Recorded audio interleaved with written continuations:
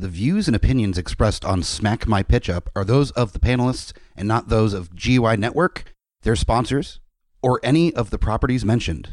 Listener discretion is advised. This podcast is rated R for violence, language, and nudity. Well, it's a podcast, so you won't see the nudity. I just do it to make the guest uncomfortable.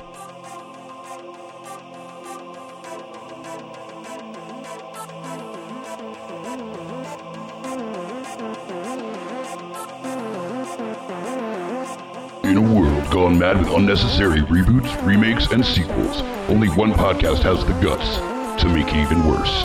This is Smack My Pitch Up.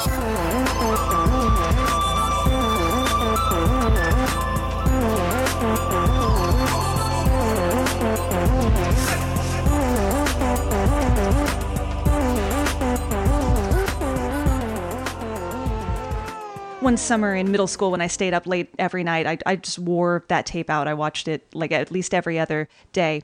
And my husband, who like me is also a burlesque dancer, he performs under the name Dante the Inferno. He loved that the Flash theme, the Queen song with the dialogue cut into it. Mm-hmm. He totally digged it. But he never saw the movie.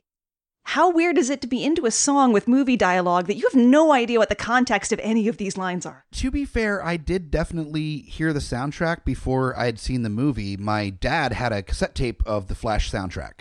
He was a big fan of Queen. Well, yes. Because Queen. Because Queen, yes. That's not needing any explanation. Yeah. And I was rummaging through his tapes, and I saw this soundtrack, and I put it on, and it's Flash, wah! And it was just so operatic and fantastical that I loved the soundtrack, and it was probably 5-6 years before I actually saw the movie.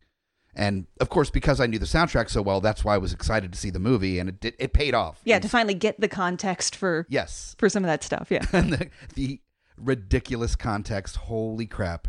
Yeah, and we're going to get into that and so much more on this episode of Smack My Pitch Up. Thank you guys so much for joining us yet again.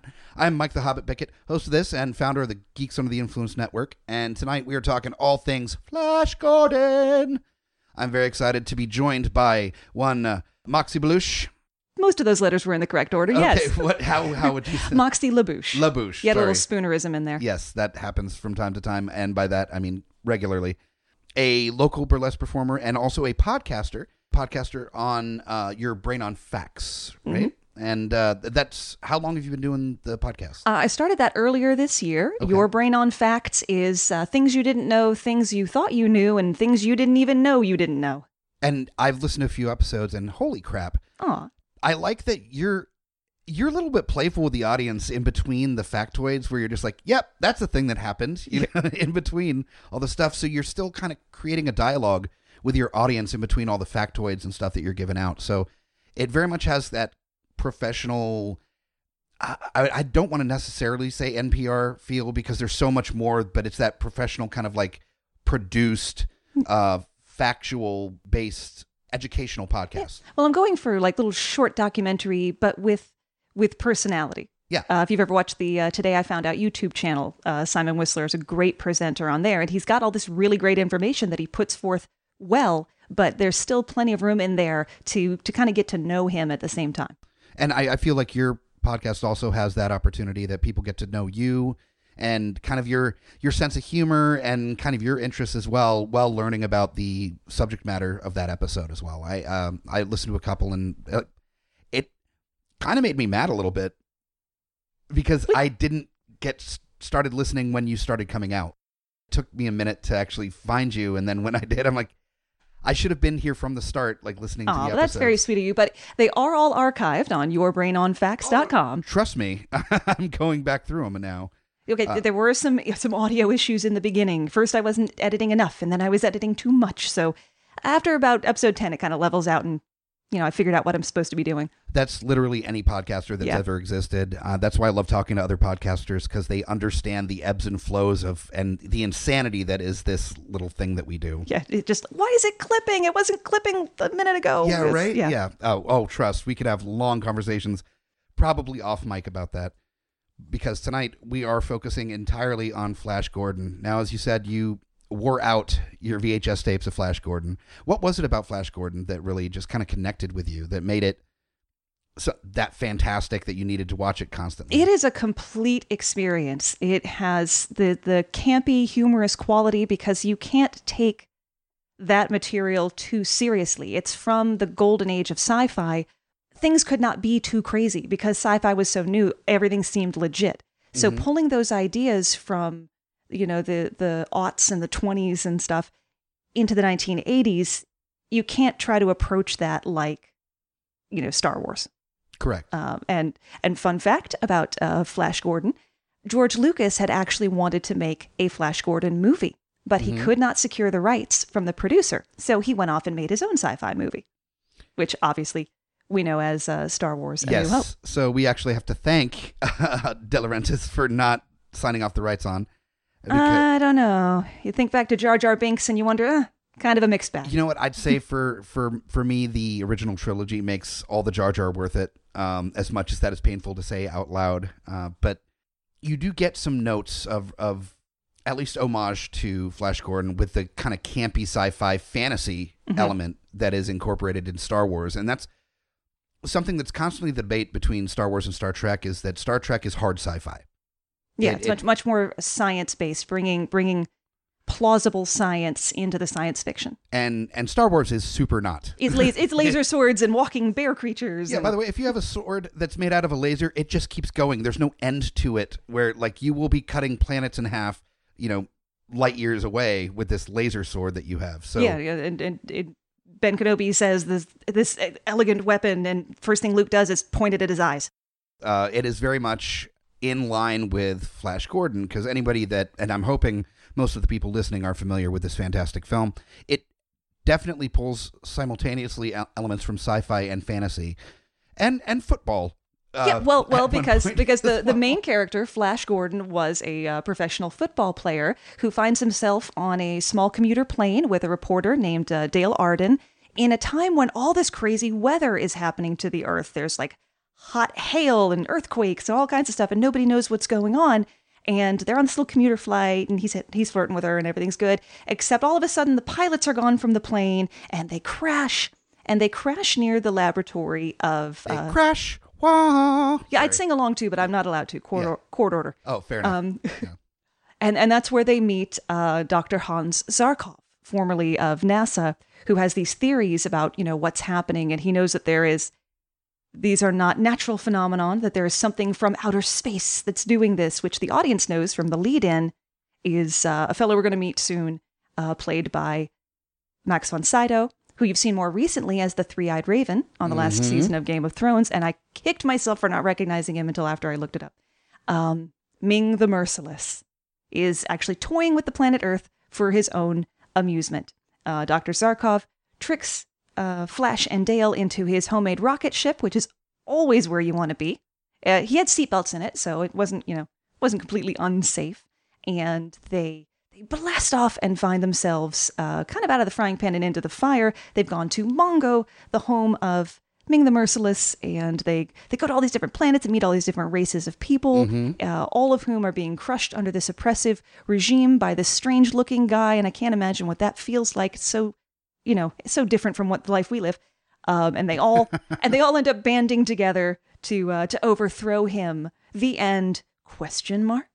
I love that they threw in the Manos Hand of Fate ? At the end.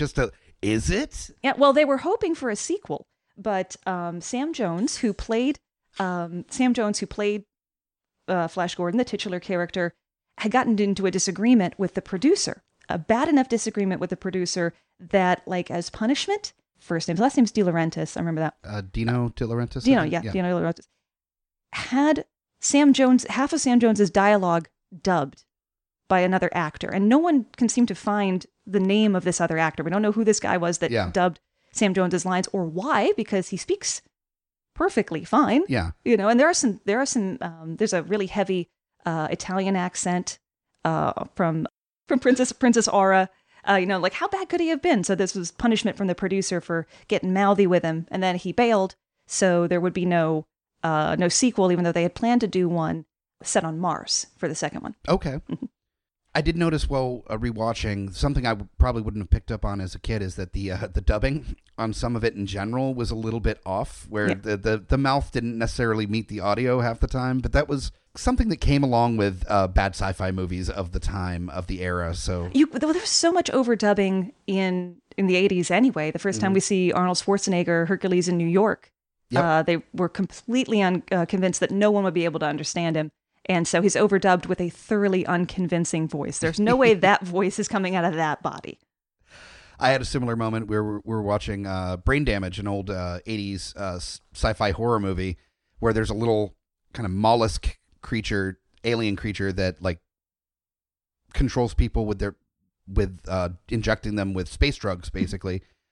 And he's got a, well, hi, how you doing? kind of voice that it's just not matching this weird mollusk creature with a... So it's like a little worm from Labyrinth. Hello. Come in, have a cup of tea. How are you? Yeah, it's just not the right voice for that character. But speaking of characters, let's get into our pitch for Smack My Pitch Up on Flash Gordon. Now, are you doing a reboot? Are you doing a sequel? Or are you doing? I would very much like to do a remake in the same amount of effort as went into the Total Recalls and stuff we've had recently, but for a totally different reason.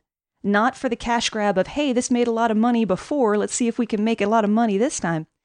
If I sat my nephews down to watch the 1980 Flash Gordon, they would see the effects and the overall campiness of it, and they'd bail. They'd be on their phones, and I wouldn't be able to get them to watch it. Sure. So I would like to redo this with the same spirit and love of the original, but just so we could get the kids today to sit down and watch the damn thing. Sure. You know, that's why I would like to do a remake. And also, God forbid it do well, if you do the same story of Flash saving Earth, it's, while a complete story, so if you only get the one movie, you're done. You know, we did everything we set out to do. But then you've got the whole rest of the universe to play with in sequels. That is true. And that's something that really... I feel spoke to me when we were talking about doing this as an episode, because there's so much story for Flash Gordon. I mean, this was originally showed up in the comics in, I think, the 1930s. And then there were serials of Flash Gordon before the movie even came out. So there's plenty of material to draw from. The porn parody Flesh Gordon actually came out before this movie. It came out in 1974. So this property has been used and reused and abused for like 100 years now. So it's about time that we actually have something that like the major populace can appreciate, not just a cult following of this film. And I agree that there's definitely a possibility for that. Now, how would you go about doing a remake? Would you change the story particularly, or would you kind of go with the original? I'd keep the story largely the same. Okay. I think it's a really solid premise. And one thing that's great about it is he's saving the Earth, and we're not just seeing shots of New York City, or San Francisco, or the whole planet is getting saved, not just New York. Yeah, agreed. Yeah, that is definitely a plus side. Tonally, is it going to be a similar tone? Are you going for that like high camp, or are you kind of giving it a little bit of that DC like sadness dust, or no? There is. We don't need grit. Grit is for sandpaper. We don't need to do a gritty reboot of Flash Gordon. Could you imagine a gritty Flash Gordon where let's say Henry Cavill is playing Flash Gordon, and he's just like, not. Ming, I knew you would be here. Just like pissed off and like ready to fight. And then crying like a little bitch afterwards. Yeah, exactly. Yeah. No, I'm good on that. Thank you. No, definitely it has Ming, to have your the mom's camp. name is Martha? My mom's name is Martha. Who just yells out their mother's name I mean, like somebody with maybe some issues they need to focus on before they get into situations where they might yell their mom's name. Go to therapy, then become a superhero. So my take on the story is going to be, like you, I don't want to deviate too far from the original storyline of Flash Gordon, but what I did want to do is incorporate some elements from different iterations of Flash Gordon, kind of pull it all together. Not only is that going to create Easter eggs for the fanboys, but it's also going to give it enough of a change of tone to separate it from the original. I didn't like the Psycho remake because it was shot for shot. I would rather just watch the original. So one thing I thought would be fun is, I think it's Dynamite Comics. They have a run of Flash Gordon comics where it's set in the 1930s, which is where Flash Gordon originally, started coming out in comic strips.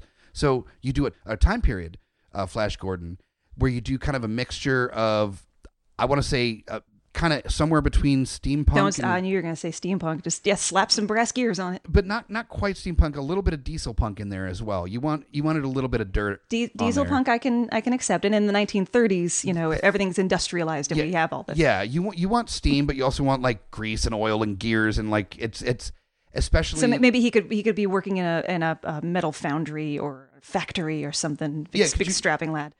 Big strapping dude that maybe.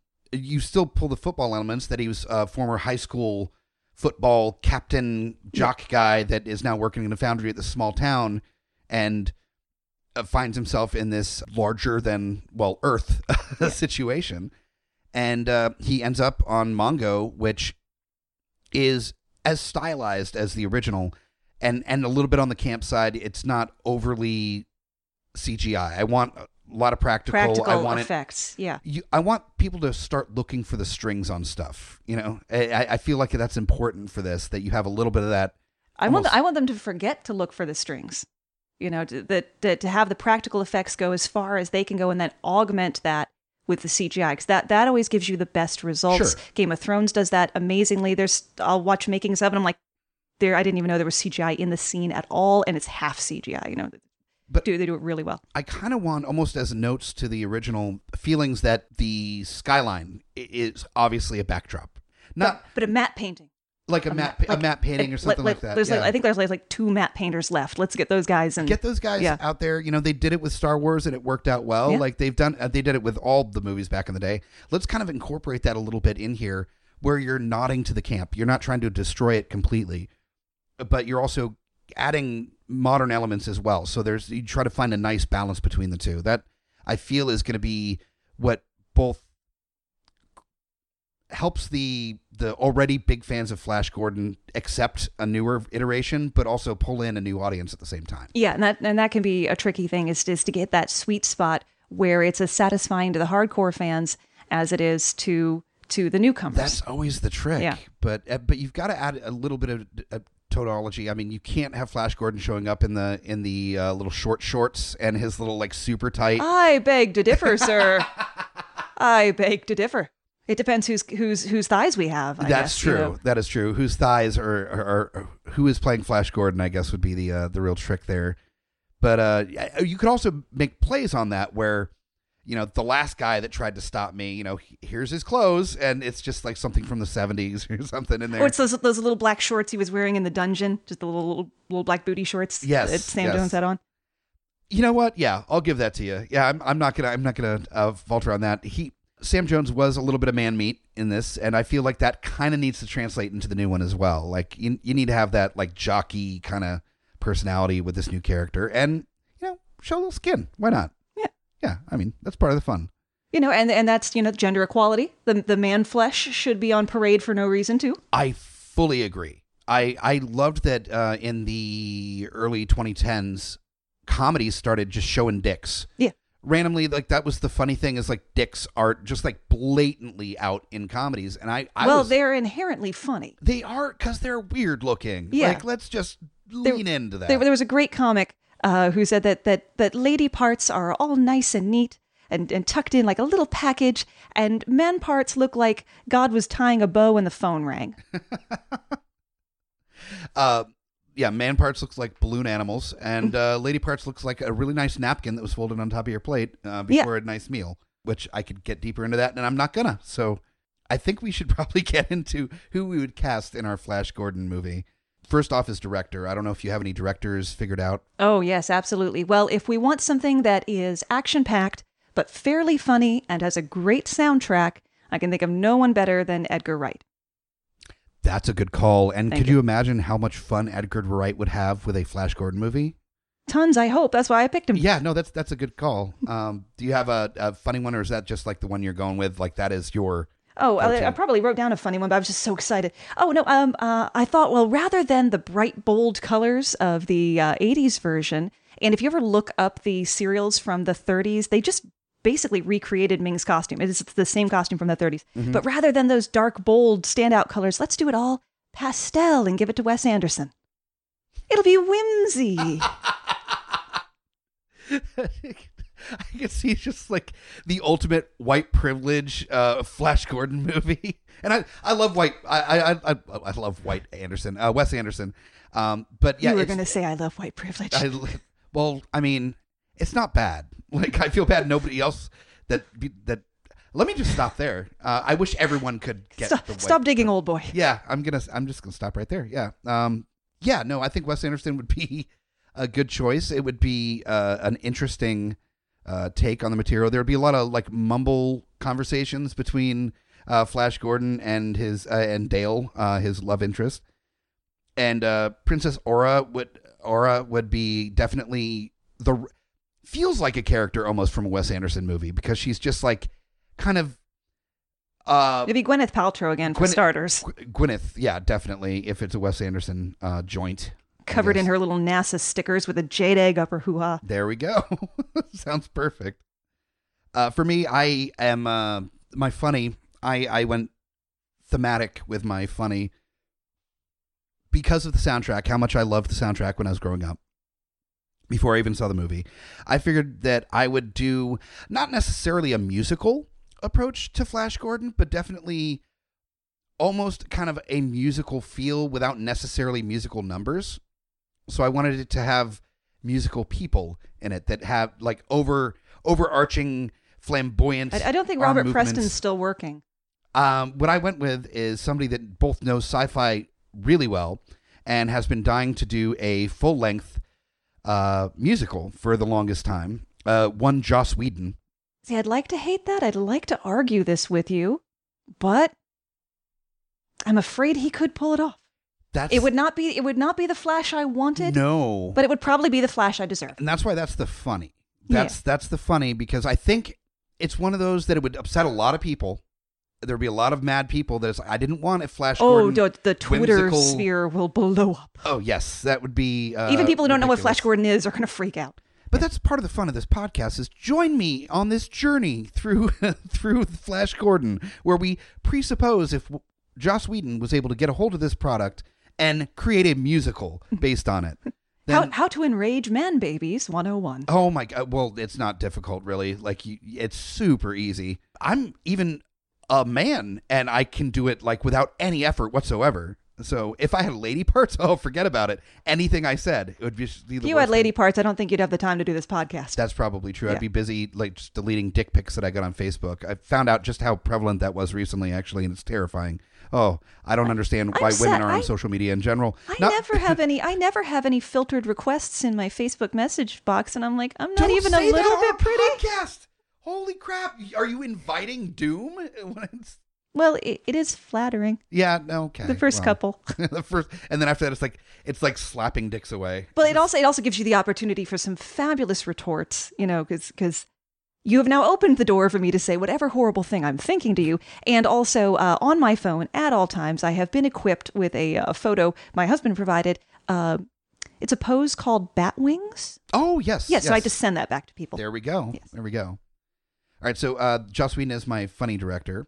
For the serious director, I could think of none other than the director whose film actually stopped the pre-production on a Flash Gordon film that was supposed to be starting around 2014, 2015. Yeah, they were trying to reboot it in 2015. With Matthew Vaughn, known from the Kingsman series of movies, was involved with producing and possibly directing a Flash Gordon movie, but with the success of Guardians of the Galaxy, they decided to hold off for a little bit. So I figured, for my fun, James Gunn would be a pretty. I mean, it's a little on the nose. He could outsource it to his PA at this point. Yeah, pretty much, and they'd be just able like to. You remember what we did last year? Just go in there and do that again. Just do that, but with a football player. Yeah, cool. Yeah, that's easy. I can do that. So James Gunn is my director for my serious side of things. No, but it's a solid choice because there are obvious parallels between Guardians of the Galaxy and Flash Gordon, that whole crew, and of course the soundtrack's awesome.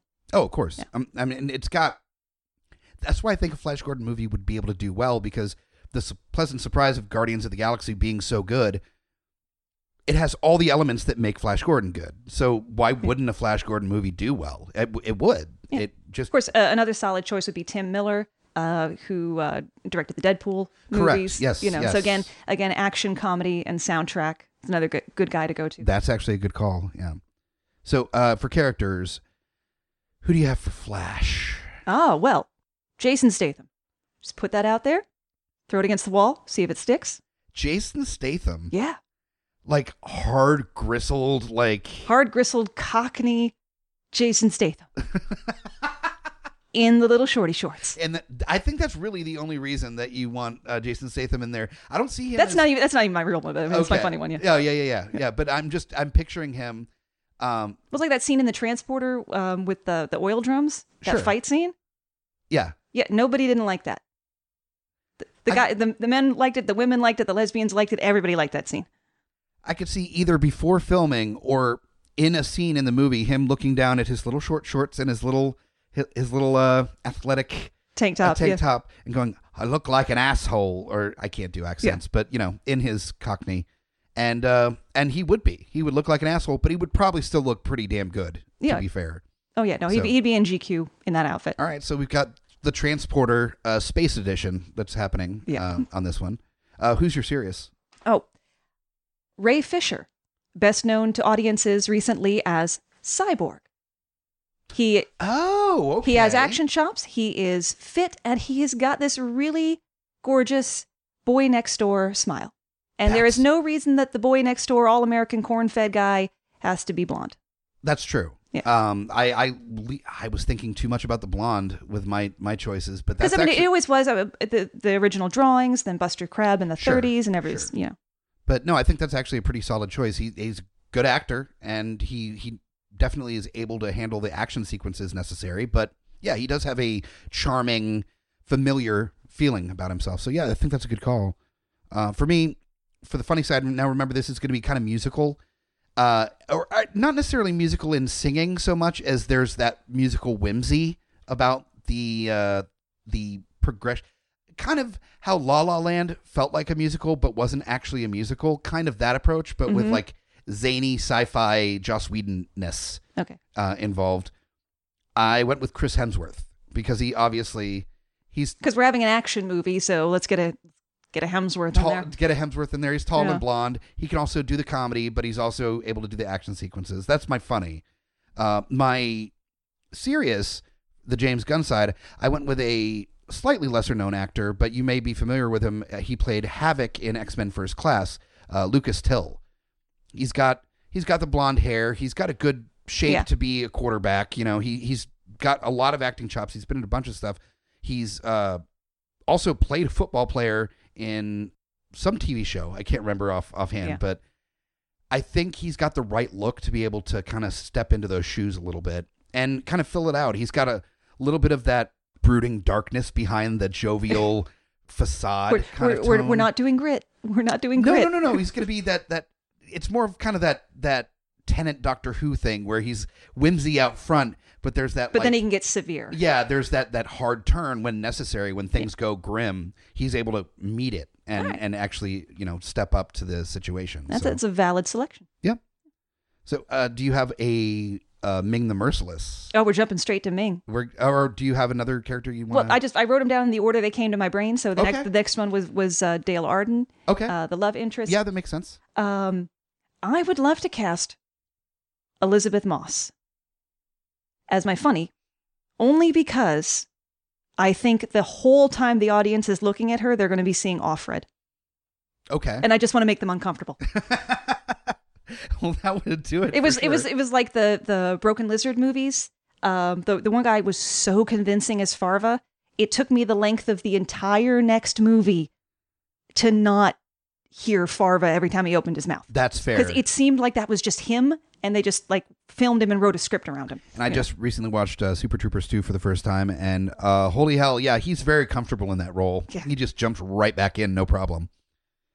For me, Dale Arden, I decided with Joss Whedon at the helm of my kind of whimsical, musically kind of motivated movie, an actress I feel would be a perfect choice for a Joss Whedon joint.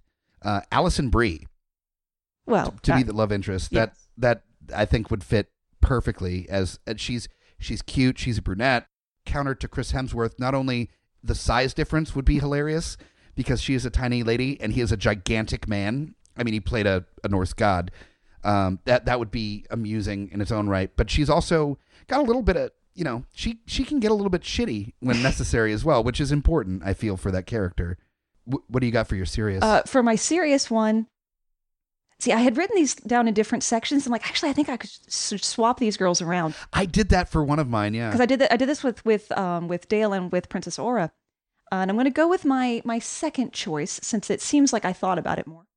I didn't. Handwriting. Ginnifer Goodwin. Ginnifer Goodwin. You're going to have to look her up. I will be completely honest. I'm falling behind in pop culture, and I just Googled hot actresses. Okay. And she's been in a lot of stuff, even recently. She's on the radar, and she's cutie patootie. Okay. She's cutie patootie, but does not look helpless.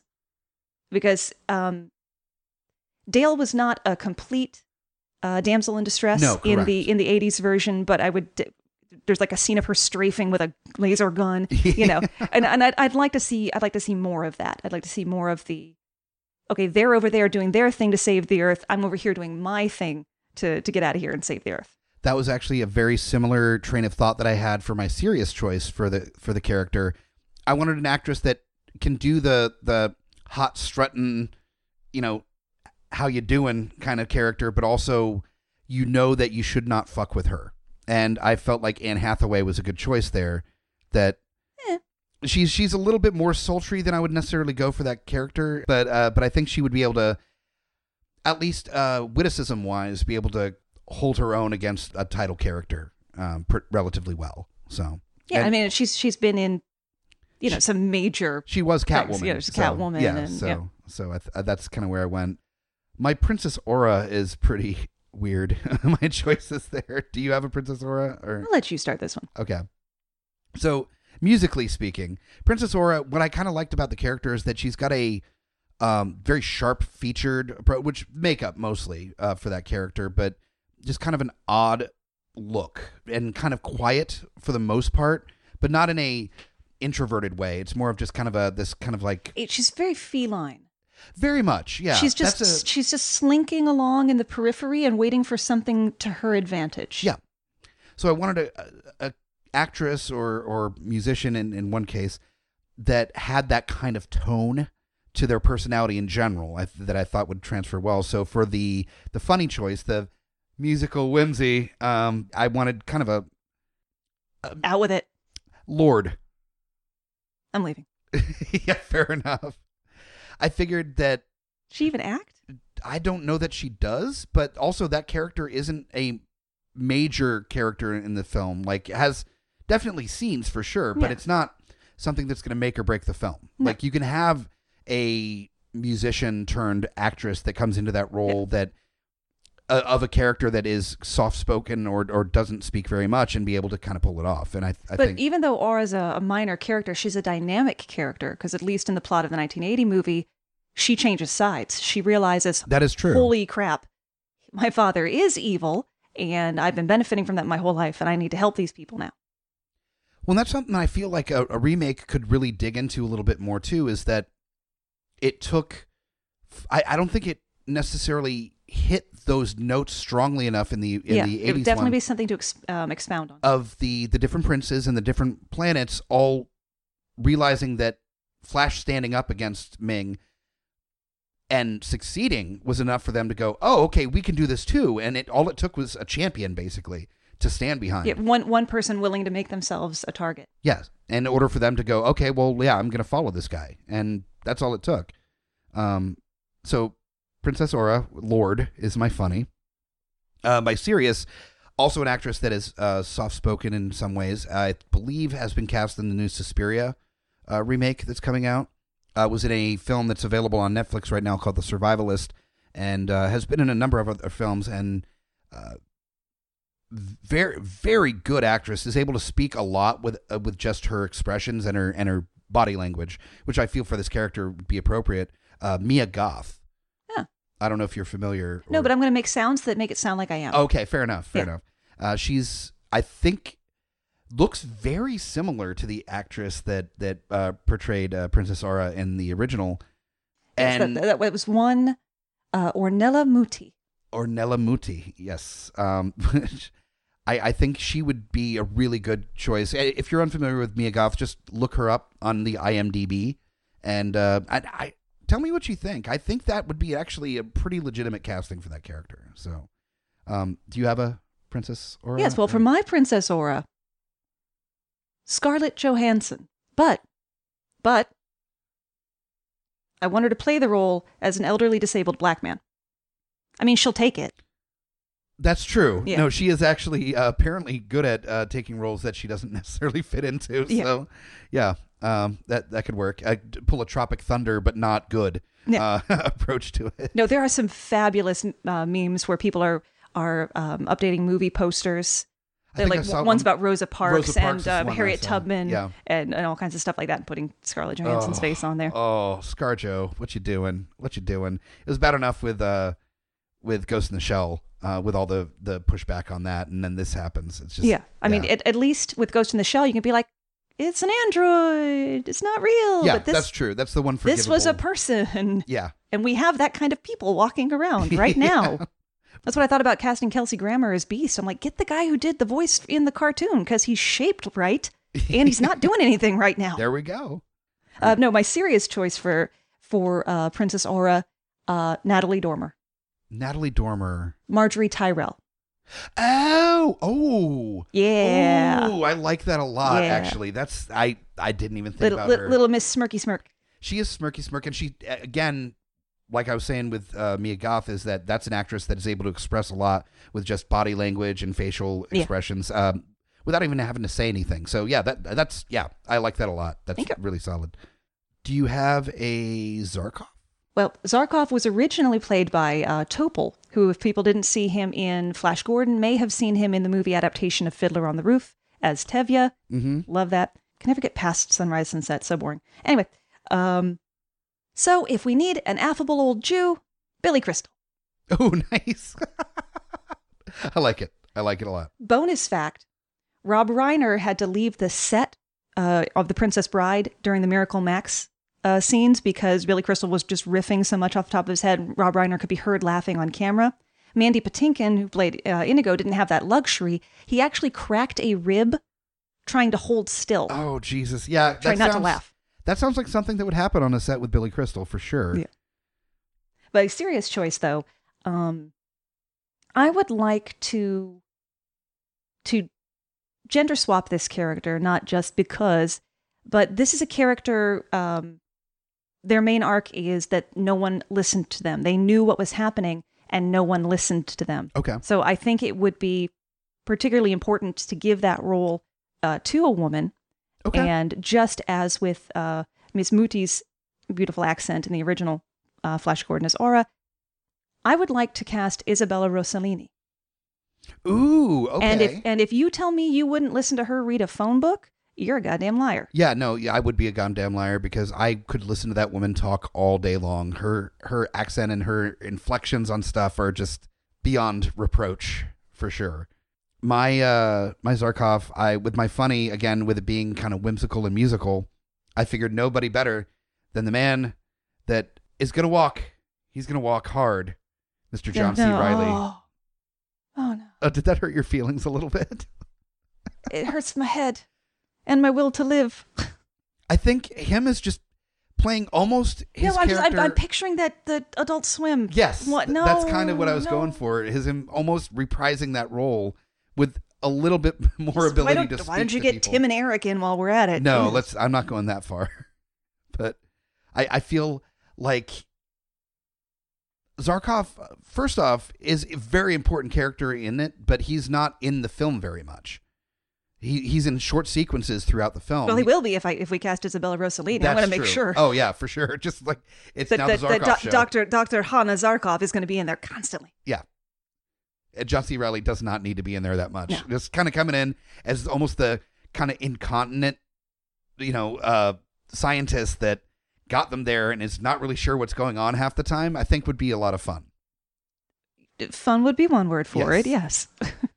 My serious choice, not only does he look very similar to the actor that played Hans Zarkov in the original, but is a unbelievable actor in his own right that doesn't get enough chances to play a live action character.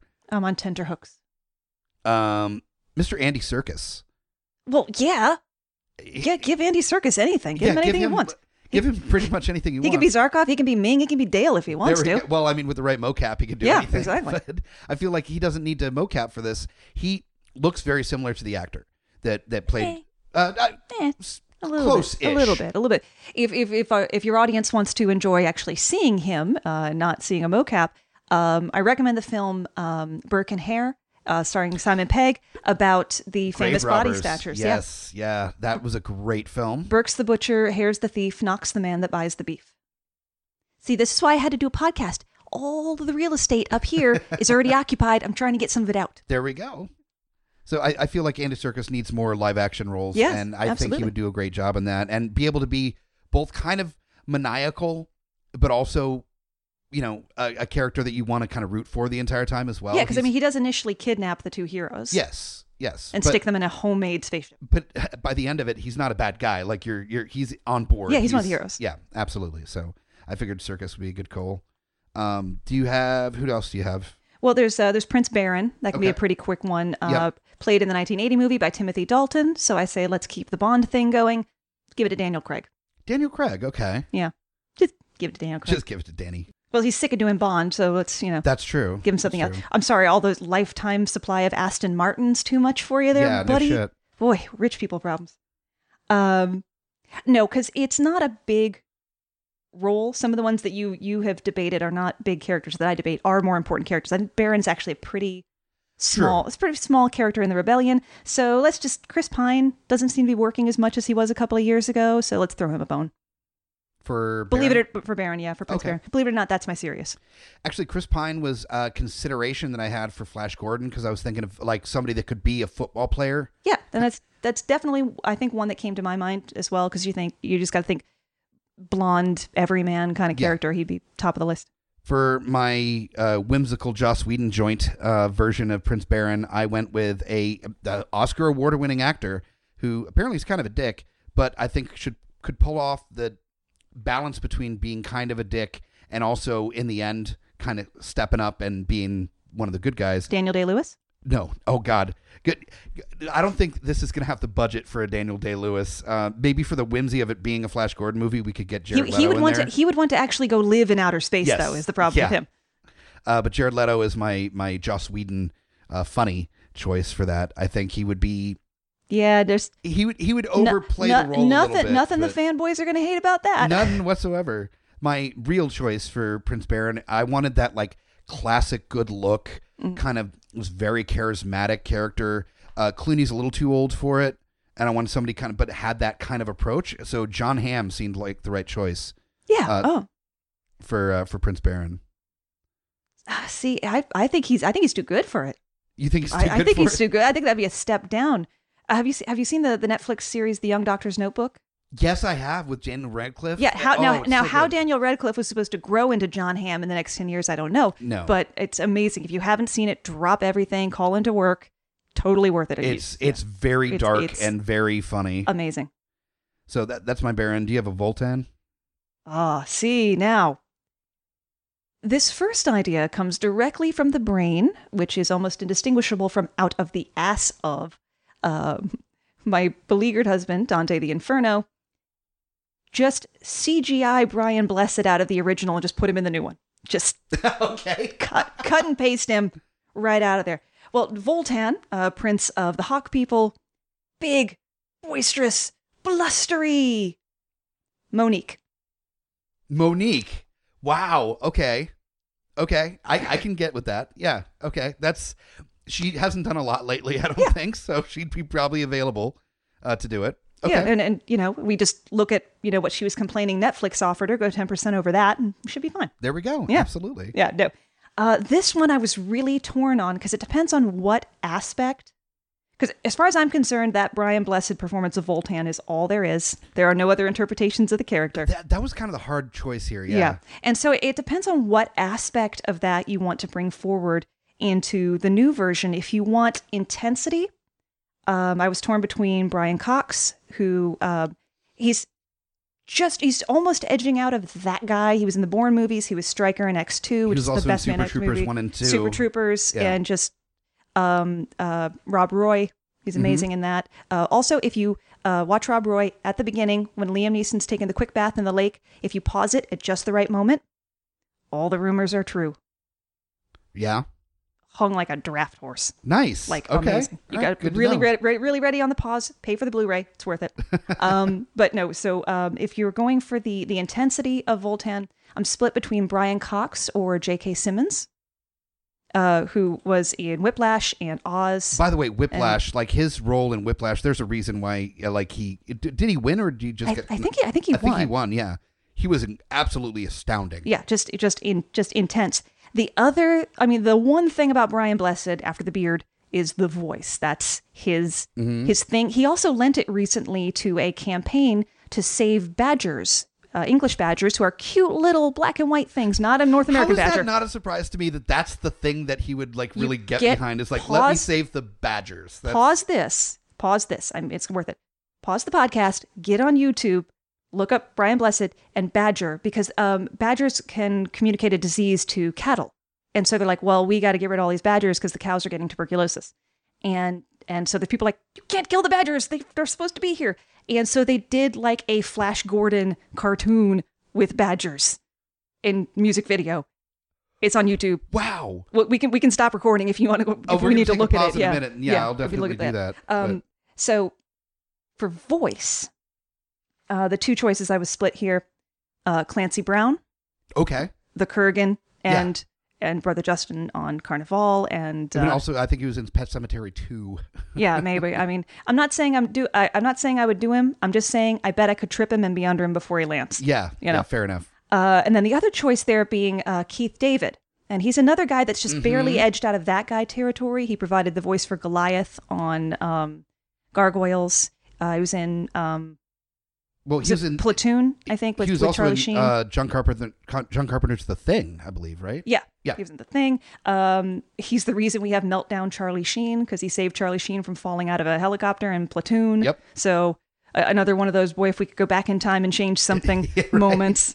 The one thing that would change everything. So I'm actually split between those four guys. Solid. Okay. For Voltan, this was probably one of the hardest ones to make a decision on. I wanted an actor that not only was able to open his mouth very wide, like a snake unhinging its jaw, almost, but also, and honestly, these two are kind of interchangeable. I'm not sure which one. I'm actually looking at it and thinking maybe my musical choice for Joss Whedon. You can't tell which one's you're funny and which one's you're serious. Yeah, because they're kind of right there, and I think the musical one would be a better choice overall. So I'm going to flip-flop them like last second. So my musical choice, my Joss Whedon joint, funny choice, is going to be Jack Black. Because he's very animated. I will leap over this table. And he's also musical and ridiculous. And that character, Voltan, I mean, is very everyone deserves a shot at redemption, I guess. The reason why Jack Black kind of went down the rabbit hole of kids' movies is that he had a kid and he wanted stuff that his kid was able to watch. And that's nice and that's valid. Yeah. And I think he just sort of got typecast as being Jack Black. That is true. And it's like I love Kung Fu Panda because he almost made it through the movie without sounding like himself. Yeah. And then he just stuck a nonsense word there at the very end and tripped at the finish line. Yep, absolutely. And I feel like that's kind of why I flip-flopped him at the last second. I feel like his Jack Blackness might be a little bit much for the serious choice. Yeah. I feel like that would be so more... I want to know who's neck and neck with that now. An actor that is actually, if you haven't seen the TV series Legion, he's in that. He was in Men in Black 3, and he's also Johnny Knoxville? He's a well-accomplished musician and comedic actor that also appeared in What We Do in the Shadows, Jermaine Clement.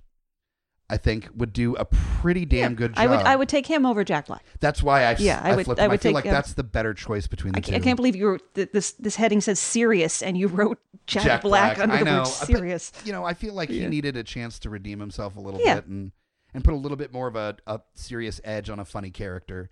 I think he'd be able to ride that line, but I think Jermaine Clement, honestly, is probably going to be my overall choice for Prince Voltan. Yeah, I can see that. And now we have this one main character left, whose casting could be a little bit prickly, a little bit sticky. Yeah, and we discussed this a little bit before we started. We actually meant to come back and actually discuss it, and then we never got around to it. So now's as good a time as any. Oh, absolutely, yeah. The character we're talking about is Emperor Ming the Merciless, who is a incredibly stereotypical Asian character from the comics from the 1930s. Yeah, in the original comics, bright yellow, like school bus yellow, they colored this character, and he was Yellow Panic. This one of those comic book villains where the character's race is their defining characteristic. If you were to strip that away, there would be nothing left of the character. It was simply the stereotype of the Fu Manchu, the evil Asian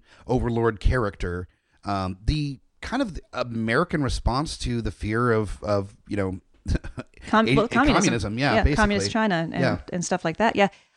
Most of the live action adaptations, though, of course, were white people. Mm-hmm. And only one actor was really guilty of squinting more than perhaps was proper, which was Charles something or other from the serials in the 30s. Okay. Everyone else, though, played it pretty straight. This was not like this was not Breakfast at Tiffany's. Yeah, I think that's the this was not Breakfast at Tiffany's. Nice, good poll. I think that's the only reason why Flash Gordon kind of holds up as a cult classic, because Max did not play it as an Asian character. Because we don't have to apologize for that. We don't have to sit our friends down and be like, okay, before I start it, I should tell you, we don't have to do that, thankfully, because of Max von Sydow's presentation. But the point you brought up, the question becomes, do you cast a white actor and whitewash and pretend the character was never Asian? Or do you cast an Asian character and no matter how you write it, you're confirming the Yellow Panic? Yeah. There's no good, clean answer. And I think the 1980 casting, having a member of the tribe, another Jewish person, Max von Sydow, Jews occupy a strange middle ground between white and person of color. Because if you ask if you ask a WASP, they are colored. Yeah. If you ask an African American, Jews are white. Yeah. So probably it was, I'm sure, a complete accident that happened. So I would. If you say Nathan Lane, I'm going to be so excited. Oh my God, I didn't even think of that. He'd be good for Zarkov. Oh yeah. Okay. Yeah, but Nathan Lane for Zarkov. Yeah. No. Despite having made those salient points a moment ago, that was just the most articulate and sensible I've been in days and days of the painkillers I'm on for my back. No, my funny choice for Ming, Samuel L. Jackson. Just totally throw a hard turn in there. He's tired of these motherfucking humans on this motherfucking Mongo. Okay. Yeah. Okay. All right. That was my funny. There would be no arguments about whether it was racist or not if Sam Jackson is in there. There would just be like, nope, Sam Jackson being Sam Jackson. Cool. Yeah. So my original serious choice, before you had brought up the Yellow Panic of the original comics, my first choice had been Robert Carlyle. Okay. Who Ravenous, the Full Monty, you've seen him and stuff. I promise you've seen him. And he's one of those character actors that he will play everything fully. He plays it 100%, whatever character he has. Mm-hmm. And I'm a huge fan of his. But then I thought, okay, well, if we were to cast an Asian actor, I would actually like Naveen Andrews, who's on Lost. Oh, okay. And because he has a fairly stately bearing, and I think he could look like an emperor. And if we're going for a member of the tribe, and this one surprises even me, Sacha Baron Cohen as my serious choice. Now hold on, because that's the face I make every time his name comes up. Yeah, I hate his original characters, Diali G, Borat, Bruno. Can't believe I know their names. The dictator. I can't stand his original characters. But you give him someone else's script, And he's like John Turturro. He's just a really solid character actor. I was actually begrudgingly excited when he was cast in the Freddie Mercury biopic. I'm like, I can't stand him, but I know he's going to apply himself fully to this role. Although I feel who they got to replace him is a solid choice as well. It's very good, and Yeah. it at least, you know, they're not whitewashing. They got an No. Egyptian to play someone from India via Zanzibar, and that's really good. And I know people are freaking out that they're going to straight wash him too. And I just need to remind you guys that this movie doesn't come out till November. We are recording this in early July. Editing can do so much. You can take the same film stock and make 5 completely different Oh, movies yeah. out of it. So just because you didn't see him snogging another man in the trailer does not mean they're going to play him as straight. Well, So just example be is cool the, and wait. The classic story of Psycho, that the original cut of Psycho was received extremely poorly before its major release. Alfred Hitchcock's wife came in and helped with the editing process. She did. Likewise, George Lucas's wife was one of the editors on A New Hope. And there was a great, I wish I could remember what YouTube channel it was on, but it was sort of a side-by-side of how he had edited it versus how she did. And his version was so friggin' boring and slow. And it's like, we don't need all this exposition. Like, we accept it. Can we move on? It would have cost the state studio a lot of money, and you would never have heard of it if someone else hadn't jumped in and edited it. Funny or Die has a great series of mashups, and there's a whole channel that recuts movies to be in different genres, like I've seen Moana that. as a horror movie. I've seen Pig and as a stuff horror like that. movie as well, So, yeah. so everybody freaking out about the straight washing on Bohemian Rhapsody. Chill. Yeah. Wait. It's going to be fine. You can clutch your pearls in November if needed. Yeah, I think it's going to be okay. Okay, so who are your picks for Ming the Merciless? Ming the Merciless. Now, the way that I decided to go with this is that I remember a animated series that I was a big fan of in the 1980s that had Ming the Merciless as one of the main villains. And the way that they, in the 80s, were able to circumvent the stereotypes of Ming the Merciless is they made him green. Oh, was it Guardians of the Earth? Defenders of the Earth. Defenders of the Earth. Yep. So I figured if that's all you need, not like hard green, but just enough green tinge to the skin where it's this is not a human. It's not a human. So race it does takes not that apply. off. And not only that, but the actors that I decided to incorporate into this character were either of a minority of one type or another, or advocates of. So for the Joss Whedon, I love the man for his music. I have a deep love for his music, and he's already kind of got the look already. The harder you sell this, the more frightened I get. He pretty much already looks like Ming the Merciless if he was a leather daddy. We're talking motherfucking Rob Halford of Judas Priest. Okay, yes. Yeah. Yes. I can 100% see I could him. do that. Yeah. Yes. Just a little bit of a green tinge to him, and then he is a leather daddy. And you get him to still do looks like the Goldblum thing from Thor Ragnarok, where you just don't even give him a script. You just let him do his thing in the scenes, and then he's just like Rob Halford, and then it's just Rob Halford green being the bad guy. And then they're in the Imperial throne room. He busts out into Turbo Lover. Yeah, and just starts like gyrating. Yeah. It would be fucking amazing. I would be 100% on board for that. And the other is also a bald actor who is a massive advocate and an incredible accomplished actor in his own right, that I feel would add a little bit of gravitas to the role. He'd be able to make give it its serious tones, but also knows how to play with a verbose character. Ving Rhames? Patrick Stewart. That's your serious choice? That's my serious choice. I can't get behind that. You can't get behind that? I can't get behind that. It's not that I can't see him as a villain. I just don't see him. I don't see him in this role. All you got to think of is Picard in the Mirror universe, where he's got facial hair, and then you're done. Yeah, everybody with a goatee and a sash. Yeah, there you go. Then it's Ming the Merciless. No, I gotta disagree with you on this one, buddy. That's fair. I don't see Sir Patrick Stewart as Ming the Merciless. I don't know. Maybe I'll go home, I'll Photoshop it, and it'll really grow on me. I don't know. By the way, if anybody ever wants to Photoshop our choices for characters and roles in Smack My Pitch Up, we're more than happy to repost any. Oh, I'll bake you some macarons. There we go. I would love to see our choices kind of put to Photoshop and turned into reality. I actually had intended to do that, but I just didn't get around to it. No, fair enough. Also, I don't actually know how to do that. Oh, fair. That also would help in that situation. Now, speaking of getting around to it, we are getting pretty close to the end here, so we've got to kind of rush the rest of this here. Now, we've got mashups. We asked our fans on social media before we started to give us some ideas for other properties, whether it be TV or film or any kind of original. And they had some great and some particularly relevant suggestions, and a because couple weird ones too. There's some. Well, Defenders of the Earth did come up. Yeah, and that definitely, I feel you can take some, not only just the use of Ming, but the other. You can give Billy Zane some work and let him come back as the Phantom, because that was one of the Defenders of the Earth. Absolutely, yeah, that could work. Somebody else I think we can get cheap.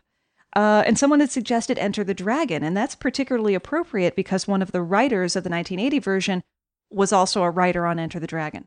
So there's already kind of a connection between the two films. See?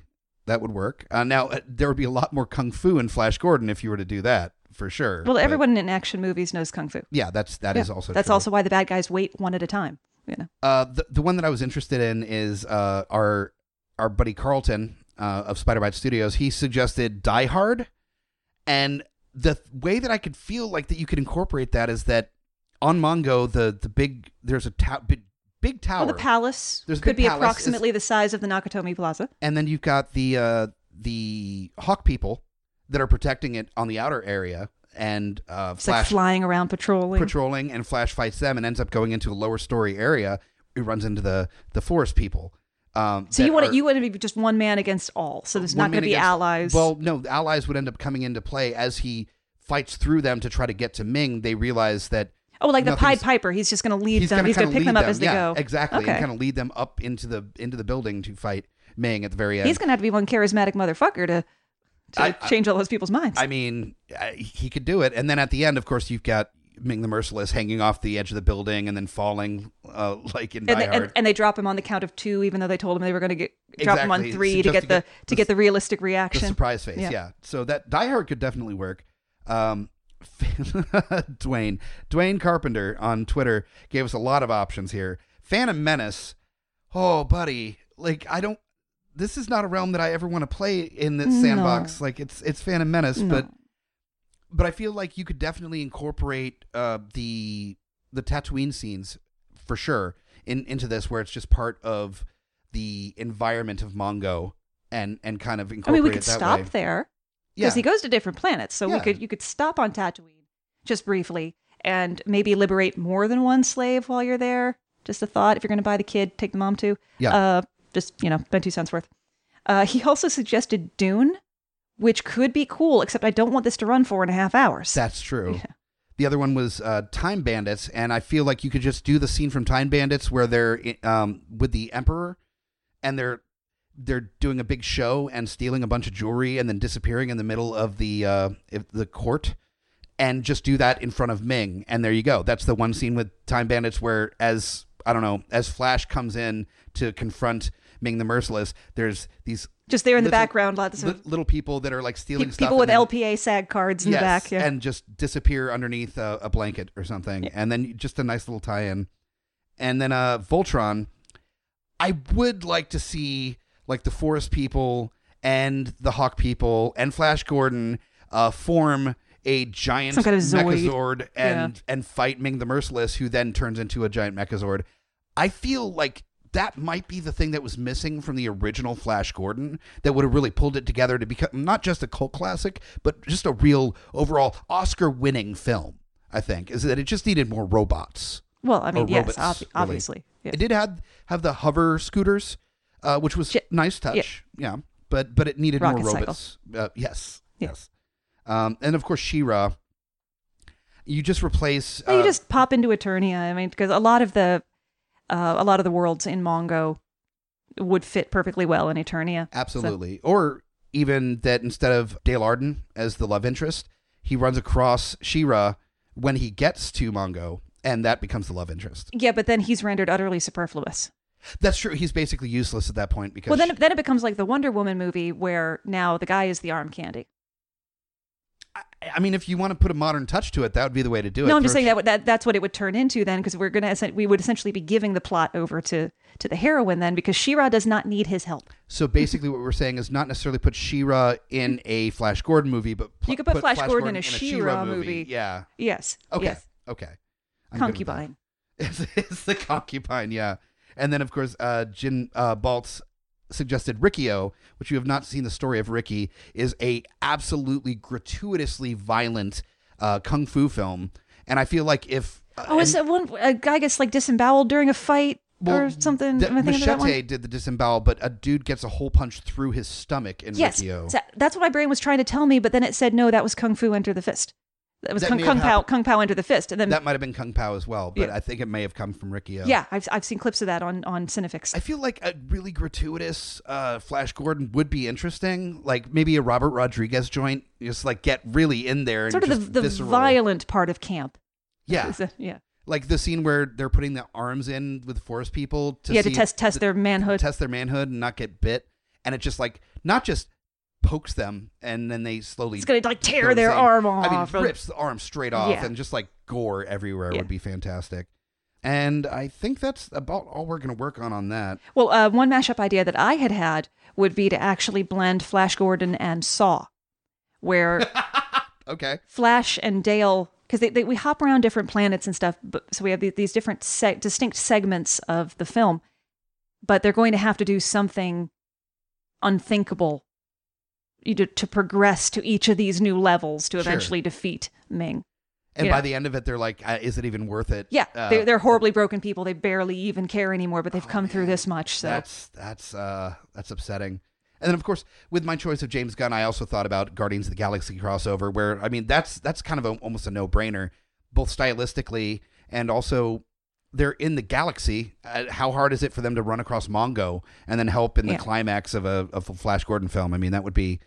Or, have the Guardians in a collector's type thing in Ming's palace. Yeah. Like the collector's area in Guardians of the Galaxy where you see Howard the Duck, and there was some Arrested Development. Well, there's a bit in the original movie where Princess Aura is walking another person on a leash. We could just as easily sub out Rocket Raccoon. Yeah, there we go. Yeah. And then you'd be good to go. And also, one other note is that the soundtrack was important. And I feel like for at least the funny side of mine, I was trying to think of a band that would be a good choice to kind of include. And if you have not heard of Foxy Shazam... No, but I like it. They're very much that kind of... They owe everything that they do to Queen, but with a little bit more of that, like, kind of 70s funk kind of style to it. I'm gonna check that out. They're very, very fun. I don't think they're necessarily as musically talented as Queen, but again, who is? Yeah. Nobody can stand up to that pedestal. But Foxy Shazam, I think for a really campy kind of musical approached version of Flash Gordon, would be a fun choice. Now, at this point, we've got our trailer narration to go into. So we're going to take a second to set that up. And do you want to start with your trailer or do you want to go second? I'll go second. Okay. That's usually how it goes, and for good reason. Okay. Yeah. 1 second. Let me get the music going. All right. I think I'm going to go with the Joss Whedon funny version for my trailer because that's just going to be more fun here. So. In a world plagued by disaster and strange weather events, one man stands alone to fight against the tide of destruction and chaos. This fall, Flash Gordon takes on Ming the Merciless and Mongo to try to save the Earth from utter annihilation. Flash Gordon, played by Chris Hemsworth, because this doesn't sound whimsical at all, goes against Ming the Merciless, played by metal legend Rob L. Halford. The headbutting ensues, and the aftershocks will make the entire universe tremble. This fall, join Lord as Princess Aura, and Jared Leto trying to do something better than the Joker as Prince Baron, and Jermaine Clement being as delightful as always as Prince Voltan. The 1930s comic classic, 1980s cult classic, coming back to life for a new generation. This fall, Flash Gordon, the musical. All right, and that's that. That's that's the heart. That's actually kind of why this is funny, is that like once you're on the ball and like ad-libbing a trailer, it's like the worst thing ever, and it's really anxiety riddled and terrible. I'm relieved to see that the bottom of your note paper is also blank, so Yes. I don't feel so bad. No. I try to ad-lib because honestly, I think the only reason that I have any kind of like career in podcasting is because people like to see me make an ass of myself or hear me make an ass of myself, I guess. Schadenfreude. Yeah. They're just glad it's not happening to them. Pretty much, and You I'm know? more than happy to take that. You know, that's why Jerry Lee Lewis got so popular. Is people like to watch him fail, so I'll take it. That's not bad company to be in. So, whenever you are ready. All right. When an intergalactic warlord threatens to destroy the Earth, only one man can save us.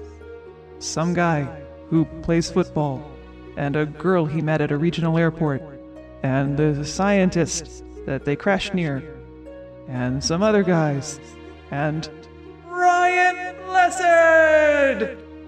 In theaters this fall. Flash. Nice. Okay. Excellent. Hell yeah. Well, there are like 4 different Flash Gordon movies, or possibly 6 different Flash Gordon movies that we've discussed doing on this one. So producers in Hollywood, take note. There's plenty to choose from.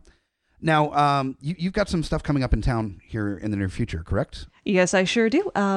Those who don't have plans for the evening of July the 21st should head on down to Dominion Energy Center, what used to be Richmond Center Stage, because you know how great Richmonders are with updating names of things. Yeah. It's there by the Carpenter Center. For Burlesque is Coming, the only George R.R. Martin approved Game of Thrones burlesque tribute show.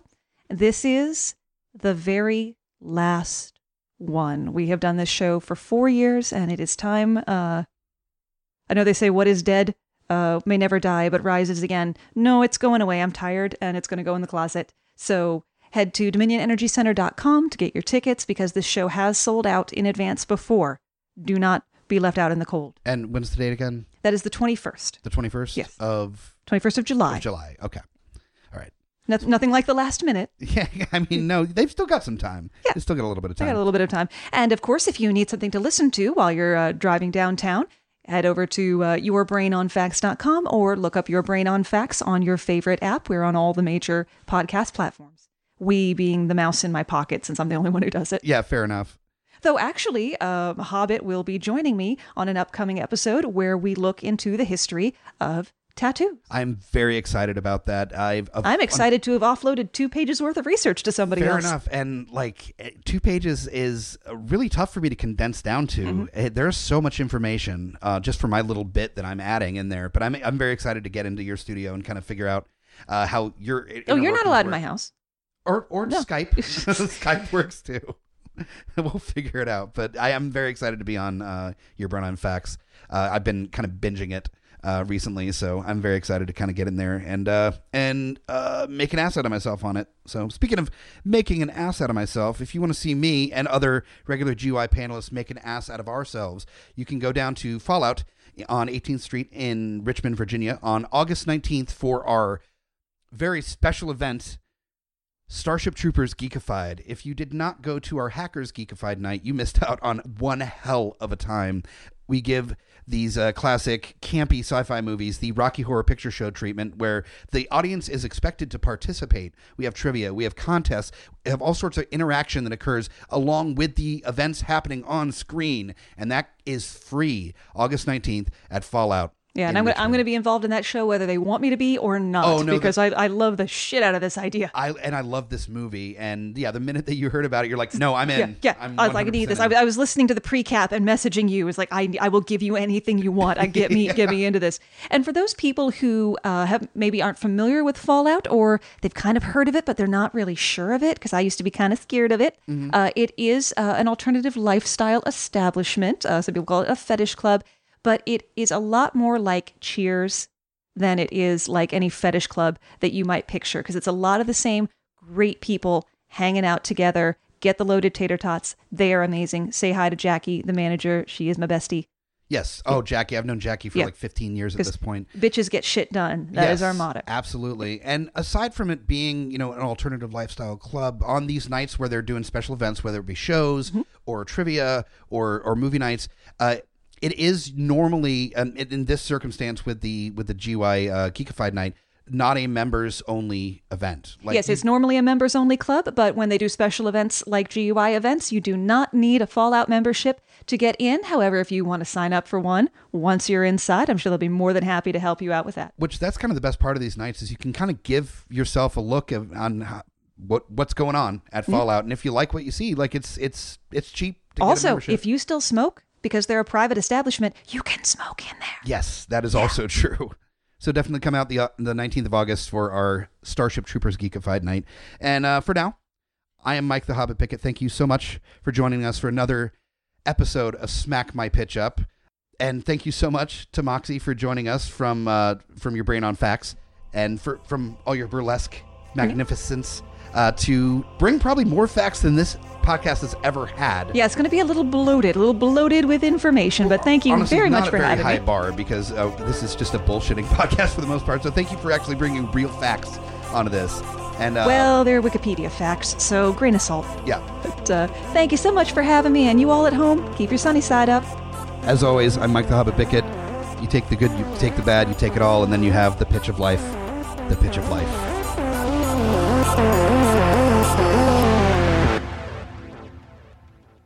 GUIPodcast.com.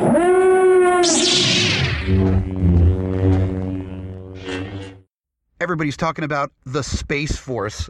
It's in the news everywhere. Well, we decided in honor of America's future in the Space Force, we are rocking another geekified movie night at Fallout. August 19th, we are doing Starship Troopers. That's right. That cult classic is coming to Fallout with our own special brand of interactive fun to go along with it. If you haven't come to a geekified movie night before, trust me, you do not want to miss this. We give it kind of the Rocky Horror treatment with all sorts of contests and trivia and reenactments, stage readings, and plenty more. So come out August 19th for Starship Troopers Geekified. Find more information at GUIPodcast.com.